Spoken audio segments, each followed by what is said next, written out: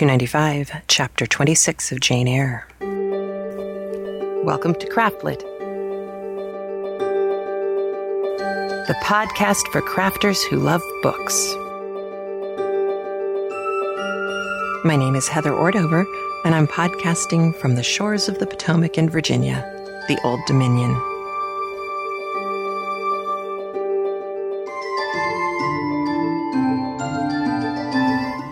Episode 295, Part 1, Mad.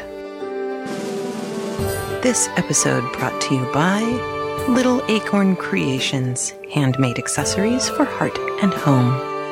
And Knit Circus, the e-newsletter delivered to your mailbox, bringing you 3 rings of knitting, sewing, and fun. You can find out more at www.knitcircus.com. And links to all of our sponsors can be found in the sidebar of the show notes at craftlit.com. Please visit them, as their support for the show is one of the things that keeps it free for you.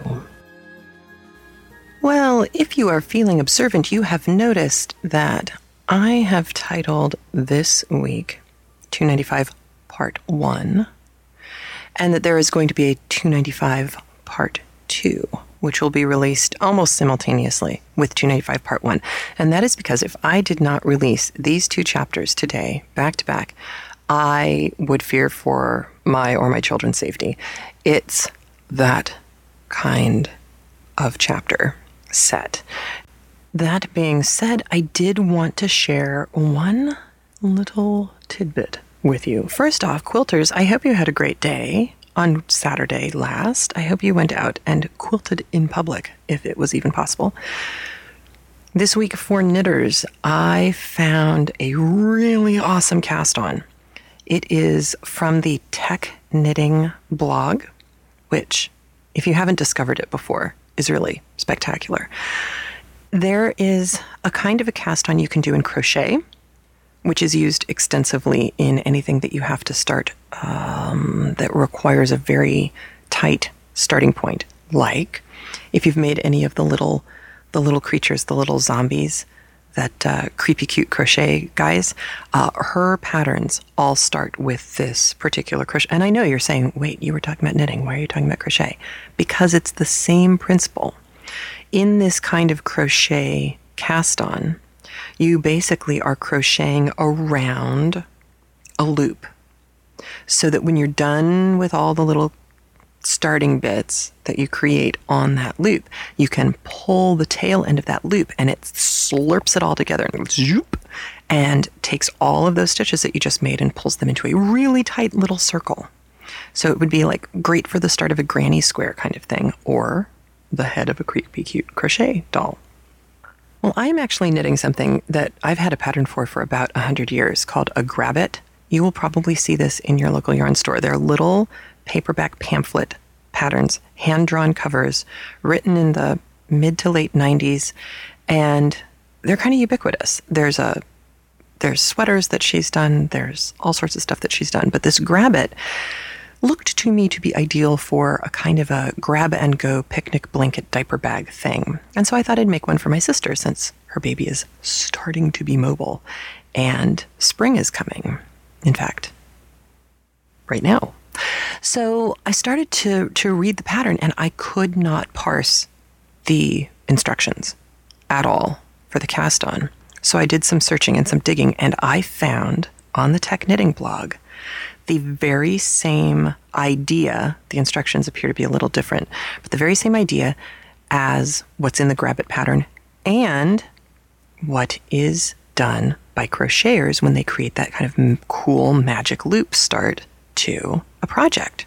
If you've ever done a provisional cast-on where you have, I think sometimes they call it a tubular cast-on. It's actually, I've seen people call it all sorts of cast-ons, but it's where you have a strand of waste yarn and you're basically casting on around that tube of waste yarn, so that when you are done knitting whatever it is you're going to knit, if you have to go back to the start and go the other direction, like for instance, I did this in a pattern that I designed for Defarge Does Shakespeare, which will be out later, where I did one half of this item going one direction, but then I wanted to go back to that center point and go the other direction so that it's perfectly mirrored.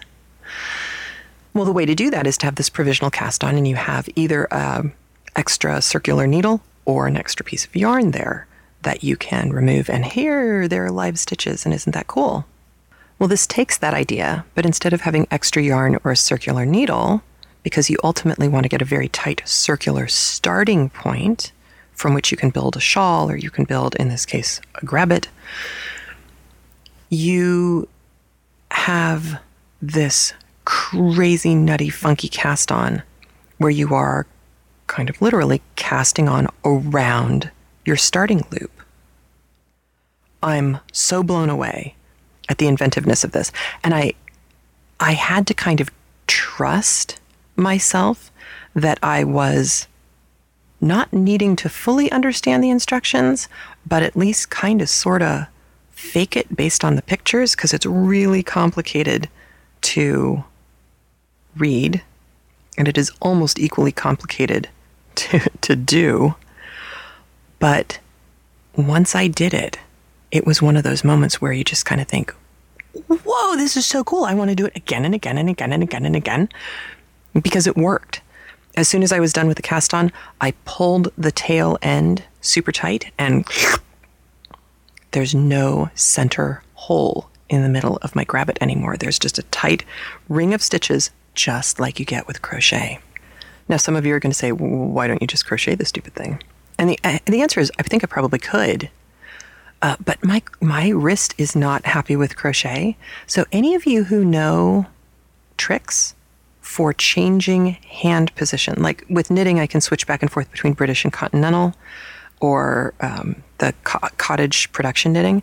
I can switch back and forth between all of those now, which is great. But I can't physically figure out how to switch up my grip for crochet, and I've been hurting my wrist lately. So if you have any ideas, please put them in the show notes, comments, or in the comments on Ravelry. I'd be fascinated. I think I actually would probably need to see pictures of how you change your hold for crocheting. Yeah, so that's been a frustration, but also an exciting thing because I found this great new cast on. So there are links to all of that in the show notes this week. And now Jane. Now the first chapter, chapter 26, is briefer than chapter 27. Chapter 27 is quite long, so I'm not going to say a whole lot to you before we start listening. You won't need all that much from me. After chapter 26, I need to go over a few things with you, and then you can move on to the next part of episode 295, part 2, which will be chapter 27, and then you can listen to that. I know some people, when I did the larger survey, some people said that it was difficult for them downloading and portabilizing longer podcasts, things that went well over an hour and 10 minutes. So I'm trying to rectify that situation by splitting the episodes this way. So if you wondered why I'm doing it, that's why. Now, truly, the only thing I'm going to give you before we start chapter 26 is this. The word lorn. For some reason, the word jumped out at me the most recent time that I listened to this chapter. And, you know, we hear forlorn, we hear lovelorn, but I never really knew what lorn meant. It's kind of like Ruth. We have ruthless, but we don't really say Ruth anymore. Lorn simply means lonely and abandoned. And if there is a chapter where that word is appropriate, it is the chapter you are about to hear. I'm not going to give you any more than that. You enjoy listening to chapter 26 of Jane Eyre.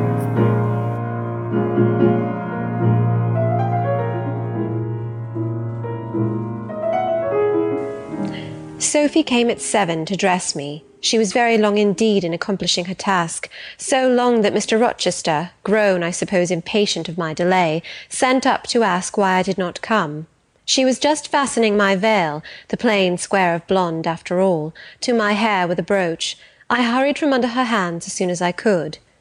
"Stop!" she cried in French. "Look at yourself in the mirror. You have not taken one peep." So I turned at the door. I saw a robed and veiled figure, so unlike my usual self that it seemed almost the image of a stranger. "Jane!" called a voice, and I hastened down. I was received at the foot of the stairs by Mr. Rochester. "Lingerer," he said, My brain is on fire with impatience, and you tarry so long." He took me into the dining-room, surveyed me keenly all over, pronounced me fair as a lily, and not only the pride of his life, but the desire of his eyes. And then, telling me he would give me but 10 minutes to eat some breakfast, he rang the bell. One of his lately hired servants, a footman, answered it. "Is John getting the carriage ready?" "Yes, sir." "Is the luggage brought down?" "They are bringing it down, sir."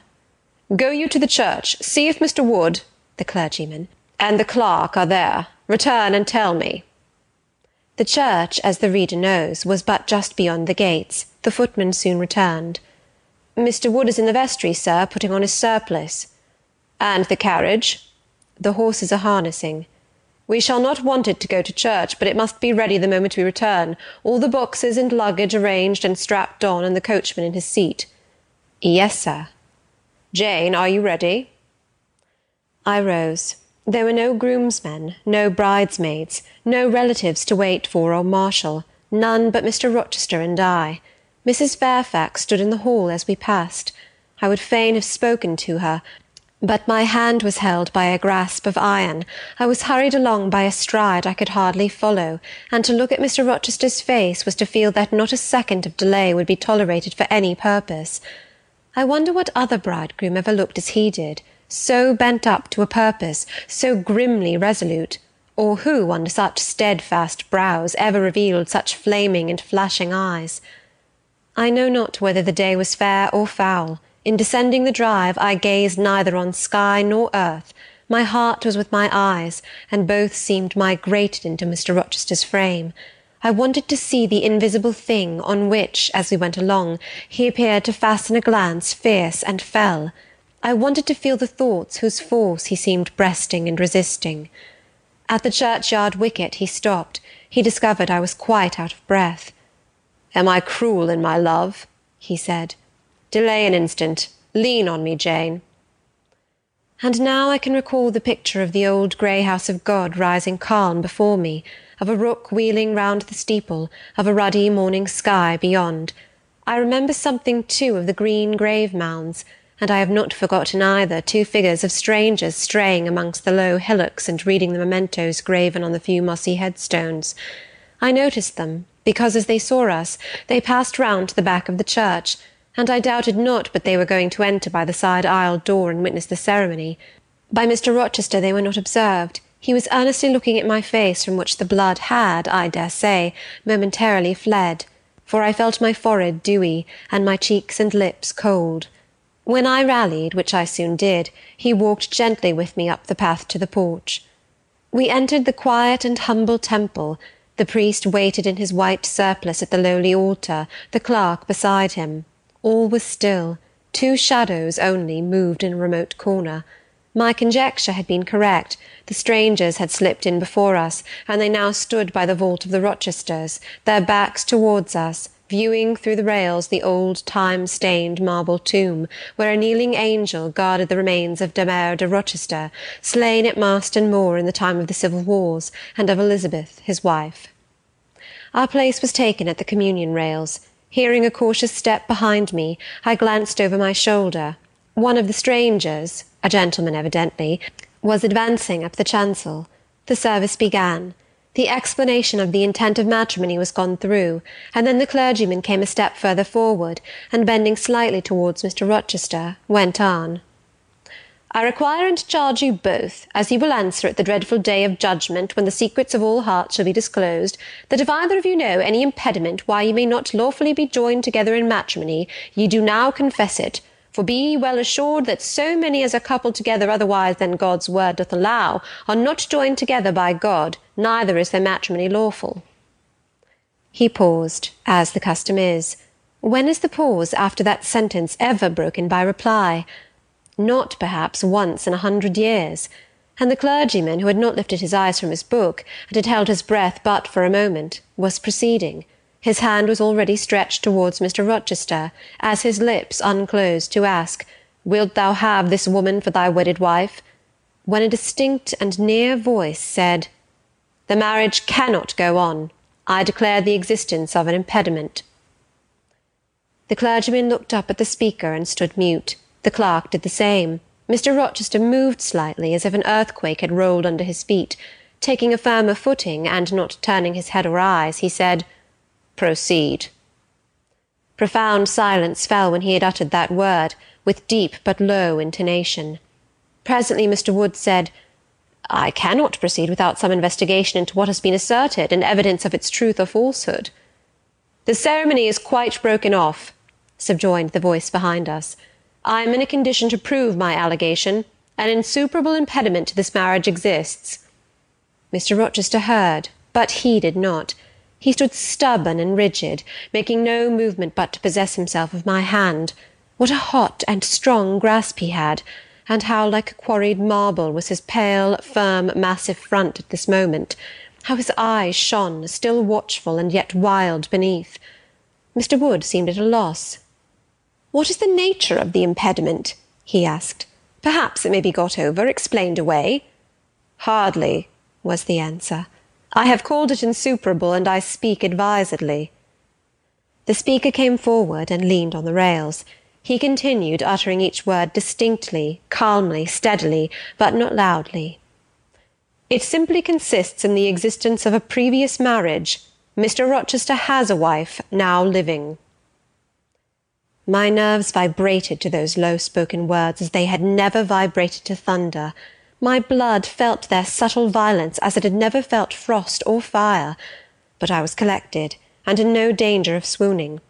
I looked at Mr. Rochester. I made him look at me.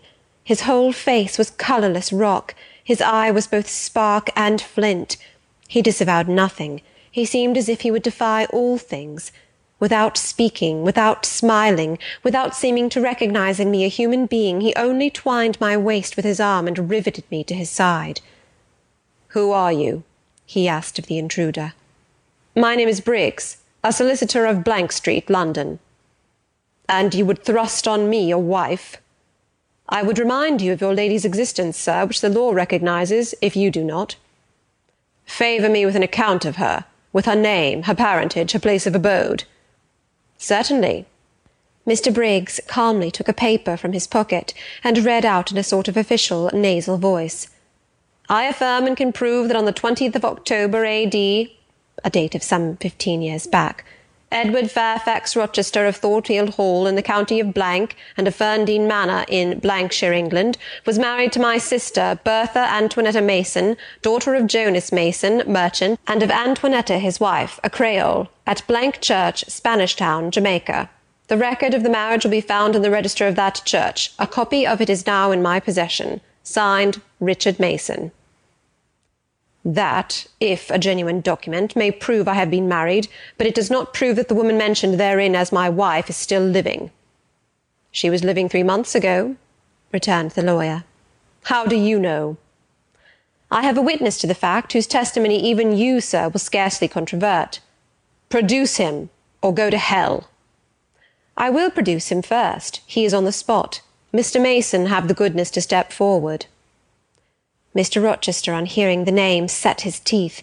He experienced, too, a sort of strong convulsive quiver.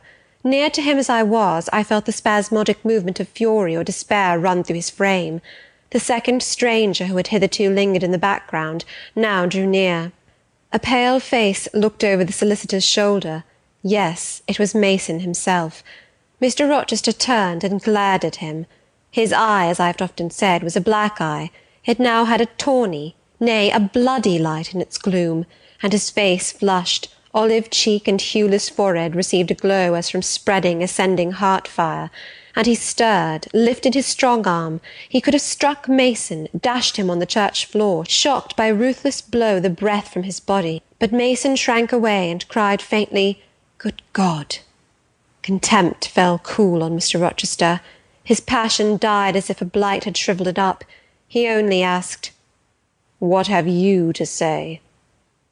An inaudible reply escaped Mason's white lips. "The devil is in it if you cannot answer distinctly. I again demand, what have you to say?" Sir, interrupted the clergyman, "do not forget you are in a sacred place." Then, addressing Mason, he inquired gently, "Are you aware, sir, whether or not this gentleman's wife is still living?" "Courage," urged the lawyer. Speak out." "She is now living at Thornfield Hall," said Mason in more articulate tones. "I saw her there last April. I am her brother." "At Thornfield Hall?" ejaculated the clergyman. "Impossible! I am an old resident in this neighbourhood, sir, and I never heard of a Mrs. Rochester at Thornfield Hall." I saw a grim smile contort Mr. Rochester's lips, and he muttered, "No, by God! I took care that none should hear of it, or of her under that name." He mused. For 10 minutes he held counsel with himself. He formed his resolve, and announced it. "Enough! All shall bolt out at once like the bullet from the barrel. Wood, close your book and take off your surplice. John Green," to the clerk, "leave the church. There will be no wedding to-day." The man obeyed. Mr. Rochester continued, hardily and recklessly, "Bigamy is an ugly word. I meant, however, to be a bigamist, but fate has outmanoeuvred me, or Providence has checked me, perhaps the last. I am little better than a devil at this moment, and, as my pastor there would tell me, deserve no doubt the sternest judgments of God, even to the quenchless fire and deathless worm. Gentlemen, my plan is broken up. What this lawyer and his client say is true. I have been married, and the woman to whom I was married lives. You say you have never heard of a Mrs. Rochester at the house up yonder, Wood, but I dare say you have many a time inclined your ear to gossip about the mysterious lunatic kept under watch and ward. Some have whispered to you that she is my bastard half-sister, some my cast-off mistress. I now inform you that she is my wife, whom I married 15 years ago, Bertha Mason by name, sister of this resolute personage, who is now with his quivering limbs and white cheeks showing you what a stout heart men might bear. Cheer up, Dick. Never fear me. I'd almost as soon strike a woman as you. Bertha Mason is mad, and she came of a mad family, idiots and maniacs through 3 generations. Her mother, the Creole, was both a madwoman and a drunkard, as I found out after I had wed the daughter, for they were silent on family secrets before. Bertha, like a dutiful child, copied her parent in both points. I had a charming partner, pure, wise, modest. You can fancy I was a happy man. I went through rich scenes. Oh, my experience has been heavenly, if you only knew it. But I owe you no further explanation. Briggs, Wood, Mason, I invite you all to come up to the house and visit Mrs. Poole's patient and my wife. You shall see what sort of a being I was cheated into espousing, and judge whether or not I had a right to break the compact, and seek sympathy with something at least human.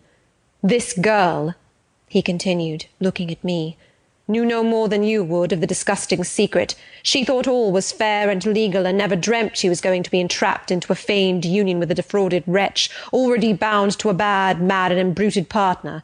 Come, all of you, follow." Still holding me fast, he left the church. The 3 gentlemen came after. At the front door of the hall we found the carriage. "Take it back to the coach-house, John," said Mr. Rochester coolly. "It will not be wanted to-day." At our entrance, Mrs. Fairfax, Adele, Sophie, Leah advanced to meet and greet us. "To the right about, every soul!" cried the master. "Away with your congratulations! Who wants them? Not I! They are 15 years too late." He passed on and ascended the stairs, still holding my hand, and still beckoning the gentlemen to follow him, which they did. We mounted the first staircase, passed up the gallery, proceeded to the 3rd story. The low black door, opened by Mr. Rochester's master key, admitted us into the tapestried room, with its great bed and its pictorial cabinet. "You know this place, Mason?" said our guide. "She bit and stabbed you here." He lifted the hangings from the wall, uncovering the 2nd door. This, too, he opened. In a room without a window there burnt a fire guarded by a high and strong fender, and a lamp suspended from the ceiling by a chain. Grace Poole bent over the fire, apparently cooking something in a saucepan. In the deep shade at the farther end of the room, a figure ran backwards and forwards. What it was, whether beast or human being, one could not at first sight tell. It grovelled seemingly on all fours. It snatched and growled like some strange wild animal, but it was covered with clothing, and a quantity of dark grizzled hair, wild as a mane, hid its head and face. "Good morrow, Mrs. Poole," said Mr. Rochester. "How are you, and how is your charge to-day?" "We're tolerable, sir, I thank you," replied Grace, lifting the boiling mess carefully on to the hob. Rather snappish, but not rageous. A fierce cry seemed to give the lie to her favourable report.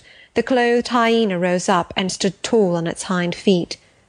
"Ah, sir, she sees you," exclaimed Grace. "You'd better not stay." "Only a few moments, Grace. You must allow me a few moments." "Take care, then, sir. For God's sake, take care." The maniac bellowed. She parted her shaggy locks from her visage and gazed wildly at her visitors. I recognised well that purple face, those bloated features. Mrs. Poole advanced. "Keep out of the way," said Mr. Rochester, thrusting her aside. "She has no knife now, I suppose, and I'm on my guard." "One never knows what she has, sir. She is so cunning, it is not in mortal discretion to fathom her craft." "We had better leave her," whispered Mason. "Go to the devil," was his brother-in-law's recommendation. "Where?" cried Grace. The three gentlemen retreated simultaneously. Mr. Rochester flung me behind him. The lunatic sprang and grappled his throat viciously, and laid her teeth to his cheek. They struggled. She was a big woman, in stature almost equalling her husband, and corpulent besides. She showed virile force in the contest. More than once she almost throttled him, athletic as he was. He could have settled her with a well-planted blow, but he would not strike. He would only wrestle. At last he mastered her arms. Grace Poole gave him a cord, and he pinioned them behind her. With more rope, which was at hand, he bound her to a chair. The operation was performed amidst the fiercest yells and the most convulsive plunges. Mr. Rochester then turned to the spectators. He looked at them with a smile both acrid and desolate. "That is my wife," said he. "Such is the sole conjugal embrace I am ever to know. Such are the endearments which are to solace my leisure hours. And this is what I wished to have," laying his hand on my shoulder. "This young girl, who stands so grave and quiet at the mouth of hell, looking collectedly at the gambols of a demon. I wanted her just as a change after that fierce ragout. Wood and Briggs, look at the difference. Compare these clear eyes with the red balls yonder, this face with that mask, this form with that bulk. Then judge me, priest of the gospel and man of the law, and remember with what judgment ye judge, ye shall be judged. Off with you now. I must shut up my prize." We all withdrew. Mr. Rochester stayed a moment behind us to give some further order to Grace Poole. The solicitor addressed me as he descended the stair. "You, madam," said he, "are cleared from all blame. Your uncle will be glad to hear it, if indeed he should be still living, when Mr. Mason returns to Madeira." "My uncle? What of him? Do you know him?" "Mr. Mason does. Mr. Eyre has been the functional correspondent of his house for some years. When your uncle received your letter intimating the contemplated union between yourself and Mr. Rochester, Mr. Mason, who was staying at Madeira to recruit his health, on his way back to Jamaica, happened to be with him. Mr. Eyre mentioned the intelligence, for he knew that my client here was acquainted with a gentleman of the name of Rochester. Mr. Mason, astonished and distressed, as you may suppose, revealed the real state of matters. Your uncle, I am sorry to say, is now on a sick-bed, from which, considering the nature of his disease, decline, and the stage it has reached, it is unlikely he will ever rise. He could not then hasten to England himself, to extricate you from the snare into which you had fallen, but he implored Mr. Mason to lose no time in taking steps to prevent the false marriage. He referred him to me for assistance. I used all dispatch, and am thankful I was not too late, as you doubtless must be also. Were I not morally certain that your uncle would be dead ere you reach Madeira, I would advise you to accompany Mr. Mason back, but as it is, I think you had better remain in England till you can hear further, either from or of Mr. Eyre. Have we anything else to stay for?" he inquired of Mr. Mason. "No, no, let us be gone," was the anxious reply, and without waiting to take leave of Mr. Rochester, they made their exit at the hall door. The clergyman stayed to exchange a few sentences, either of admonition or reproof, with his haughty parishioner. This duty done, he too departed. I heard him go as I stood at the half-opened door of my own room, to which I had now withdrawn. The house cleared, I shut myself in, fastened the bolt that none might intrude, and proceeded, not to weep, not to mourn, I was yet too calm for that, but mechanically to take off the wedding dress, and replace it by the stuff gown I had worn yesterday, as I thought, for the last time. I then sat down. I felt weak and tired. I leaned my arms on the table, and my head dropped on them. And now, I thought, Till now I had only heard, seen, moved, followed up and down where I was led or dragged, watched event rush on event, disclosure open beyond disclosure. But now I thought. The morning had been a quiet morning enough, all except the brief scene with the lunatic.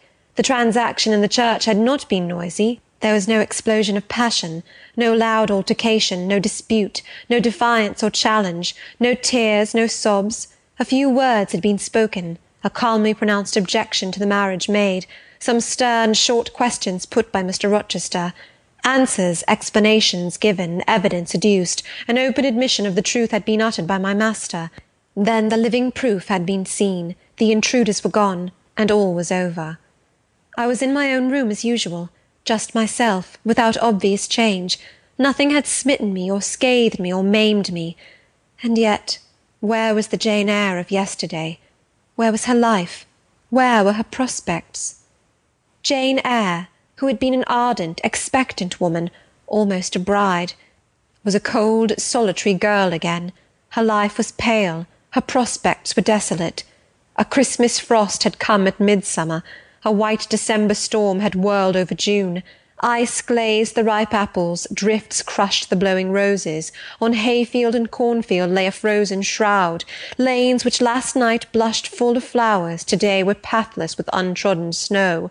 And the woods, which 12 hours since waved leafy and fragrant as grows between the tropics, now spread waste, wild, and white as pine forests in wintry Norway. My hopes were all dead, struck with a subtle doom, such as in one night fell on all the firstborn in the land of Egypt. I looked on my cherished wishes, yesterday so blooming and glowing. They lay stark, chill, livid corpses that would never revive. I looked at my love, that feeling which was my master's, which he had created. It shivered in my heart, like a suffering child in a cold cradle. Sickness and anguish had seized it. It could not seek Mr. Rochester's arms, it could not derive warmth from his breast. Oh, never more could it turn to him, for faith was blighted, confidence destroyed. Mr. Rochester was not to me what he had been, for he was not what I had thought him. I would not ascribe vice to him, I would not say he had betrayed me, but the attribute of stainless truth was gone from his idea, and from his presence I must go. That I perceived well. When, how, whither, I could not yet discern, but he himself, I doubted not, would hurry me from Thornfield.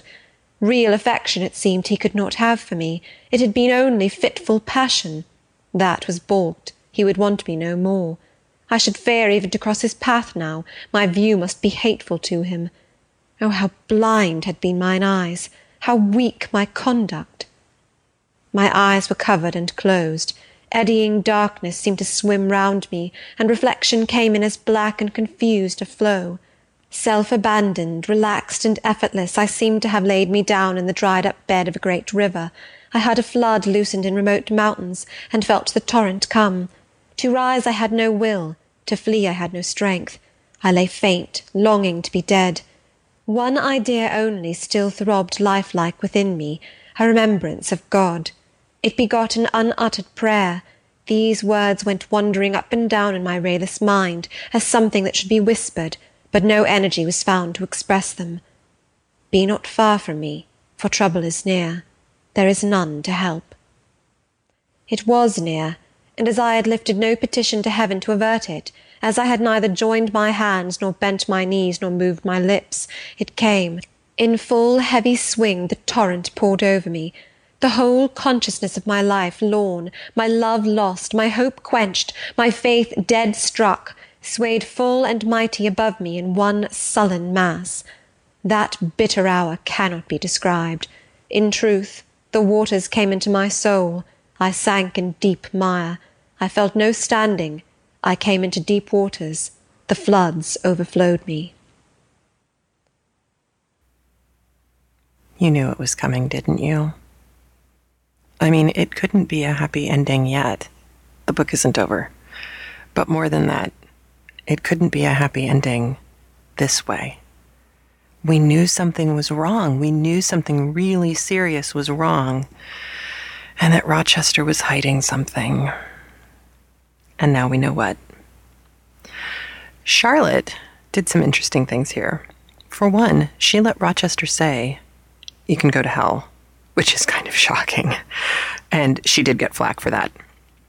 And she does something else that's pretty interesting too. But first, I did want to let you know that if you see any of the Jane Eyre movies, almost all of them just have Mason show up at the church. So he kind of does it on his own. And you just figure that it's some, he had been there and he'd figured out that Rochester was going to marry Jane. And so he just kind of vindictively shows up to stop this. Well, even in the Ruth Wilson version, you don't get the full explanation. You do, however, have the lawyer there, just like in the book. And then Mason pops in and says, "Yes, I testify that I saw her alive."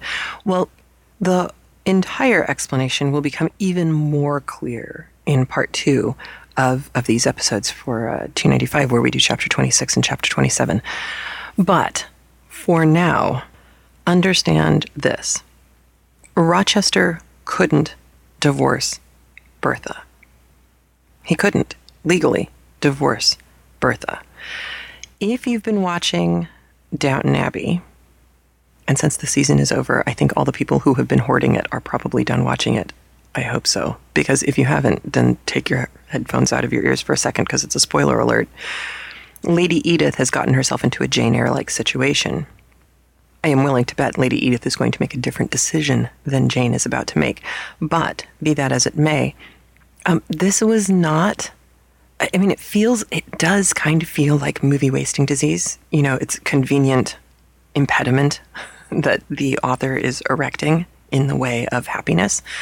But it kind of isn't, because this really was a problem. And of course, divorce laws were far worse for women than they were for men. But there was this lunacy law issue. And divorce laws were fairly restrictive. There were actually, it's kind of interesting, there were a couple of different kinds of divorce that you could get. One was divorce mensa et thoro, which was from bed and board, which is handled by the ecclesiastical courts. I know. Did you know there were ecclesiastical courts? I did not.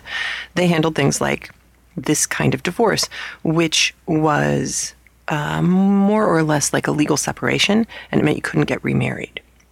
Then there was divorce a vinculo matrimonii, which released you from the bonds of marriage. This could only be granted by Parliament, and if you got that kind of a divorce, you could remarry. However, as you might imagine, that was a kind of difficult one to get, and you had to be able to prove adultery. You had to be a man. Divorces a vinculo shall be allowed for adultery and adultery only. Divorces a vinculo shall only be granted on the suit of the husband and not as a general rule on the suit of the wife. I know that the wife, however, may also apply for a divorce a vinculo in cases of aggravated enormity such as incest or bigamy. Now, all of that is fine, except that what I just read to you came from the London Times in May 1853. This was a revision of dangerously bad laws. And in fact, this also comes after the resuscitation of the inexorably slow-moving Court of Chancery, which you've heard about if you've read Bleak House, or even we heard cracks about the Court of Chancery in Gulliver's Travels. We live in such a much more open era where freedoms really are taken for granted. You have to think back. These are revisions to the laws. So more strict laws were in place when Charlotte Bronte was writing Jane Eyre. So Rochester is stuck. And I can't tell you too much more about just how stuck he is until you get to the next chapter. What I can tell you is remember that in order for a court case to move forward, both parties have to be sane, of sound mind, and both parties would have to be able to argue their side of the case. And it's very clear from what little we've seen that Bertha is in no condition to do that. We will learn more about her history in the next chapter. But I want to break here. The next chapter is a huge Rochester chapter. And I want to break here in a moment of vindication of Mr. Rochester. I was reading over the last week a lot of literary criticism that had been written from the 70s and the 80s and the 90s about Jane Eyre. And there's a lot of criticism of Rochester that's been going on. And I want to make sure that when we judge our characters, we judge them based on their time. And my husband while we were discussing this, he made a very good point that it's unfair, it's historically unfair to judge Thomas Jefferson negatively for not marrying Sally Hemings. We would like him to have married her, but it's unfair to criticize him for that. It would not have been plausible, much less possible, for him to do that during his time on this earth. However, it is absolutely possible to judge him for not freeing his slaves upon his death because George Washington did it. So it's again, you need to be able to judge these people within the contexts that they lived. If you're going to start claiming better or worse than, or if you're going to say good or bad, it's within their framework, within their sphere of reference. And then with Charlotte Bronte, we have another additional interesting twist. This is a woman who grew up reading these high-flown, overly dramatic, melodramatic stories, tales, twisted tales in these magazines that she and her brothers and sisters read when they were kids. And you see this influence absolutely in Wuthering Heights, and we see it off and on throughout Jane Eyre. Well, today's chapters, 26 and 27, are absolutely showing you the influence of that childhood reading on Charlotte. Now, when she and Branwell were writing their own little magazines and their own little books, they were utilizing all of these things. They always had debauched characters, and there were heroic men, and there were Byronic heroes, and there were tormented women, and there were women of loose morals, and there were all of these crazy things happening. They're 14, 15, 16, and they're writing this stuff. They don't know what they're writing about half the time because it's all cloaked in language and kind of alluded to. When people talked about passion, the kids were probably kind of left up on their own recognizance to figure out, well, what does that actually mean? What are they being passionate about? What are they doing when it fades to black? It's just like Purple Rose of Cairo, which, by the way, if you haven't seen recently, please go back and watch it again. It's held up. And we actually watched it with our kids, and it's sweet and sad and heartbreaking and marvelous. And the fade to black joke is one of my favorites. So, back to Rochester and Jane. So, Charlotte Bronte is absolutely drawing on those gothic, melodramatic roots from her childhood reading when she creates this impediment to Jane's happiness. Rochester, we already have seen. I'm hesitating to continue calling him a Byronic hero past the next chapter. We've talked about it before, but Byronic heroes are really people that cannot be saved. They are always going to be the dangerous guy who you don't want to take home to dinner to meet your mom. Rochester's got more going on. That's because Charlotte Bronte is an excellent writer. And you're going to get all of it in the next chapter. Every question you've had about Rochester, everything that's bugged you about him, everything that you couldn't figure out, why is he doing that? The things that I've brought up saying, God, I'm really getting annoyed with Rochester. Now it all gets answered. And that's great. But the last 30 years of literary criticism have judged Rochester very harshly. And I've read lots of criticism saying that he caused Bertha's mental break, that Victorian restrictions on sexuality caused Bertha's mental break, that Rochester was cruel to lock her up with Grace Poole. And that's the one that I can talk about right now, but without ruining anything for you in the next chapter. Please remember what few options there were available to families who had family members who were mentally unstable. And I'm not talking about people who were depressed. And I'm not talking even about people with bipolar disorder. I'm talking especially about paranoid schizophrenia and mental disorders that can lead you to be violent towards others or towards yourself. Now, we know from The Women in White, if you read The Women in White with us, that there were some asylums that you paid for quite heavily that treated the inmates pretty well. But we also know that there were plenty of asylums, Bedlam being the most famous, where the places truly earned their name madhouse. If you watched any of the versions of Dracula, you saw how Dr. Seward's hospital has been portrayed. That's probably actually entirely not off. As I think I mentioned when we did Dracula, the mental institutions often used to give wealthy people tours of their facilities. People would visit the loonies and go and make fun of them and poke them with sticks and things like that behind the iron bars. I mean, these could have been horrible or horrifying or both places. And it is to Rochester's credit that he didn't stick her in one. Now, of course, he has money. He could have stuck her in a very nice place, but he doesn't do that. And part of it is probably that he wants to keep it secret. And part of it is also that he can't bring himself to. And you're going to hear more about that in the next chapter. But my husband even said he could have pushed her out a window and no one would have cared or noticed, which is true. And he doesn't.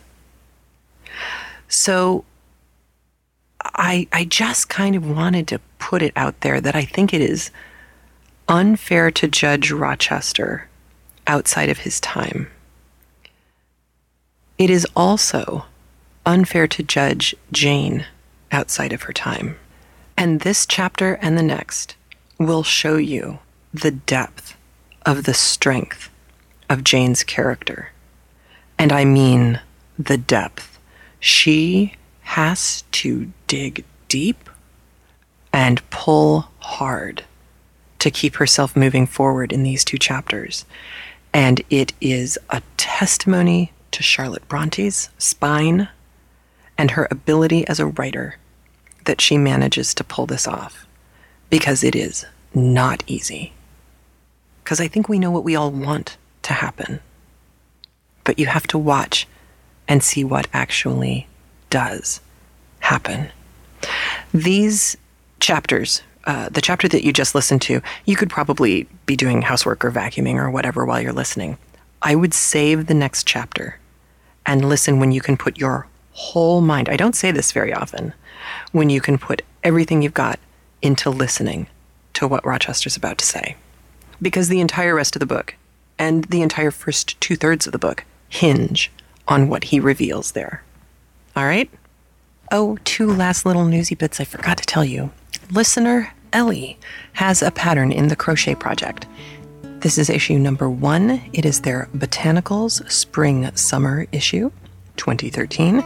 It's called The Crochet Project at, I know you're shocked, thecrochetproject.com. I love it when they can do that.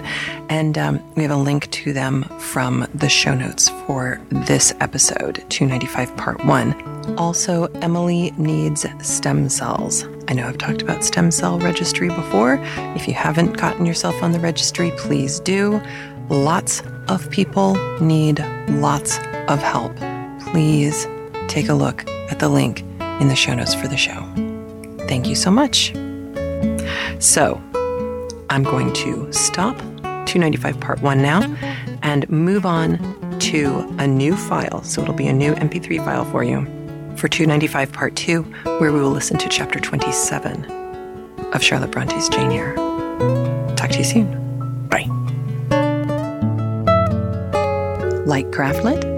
Leave us a review on iTunes, like us on Facebook, or post a link to us when you comment on literary blogs. You can listen via Stitcher Radio, craftlit.com, just-the-books.com, or via our Android or iPhone app. You can also use the free Craftlit app to access premium subscriber content. Just the Books and Craftlit are made possible by the support of our listeners, and for that, I am truly grateful.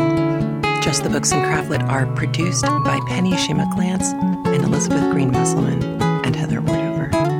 And remember, if your hands are too busy to pick up a book, at least you can turn one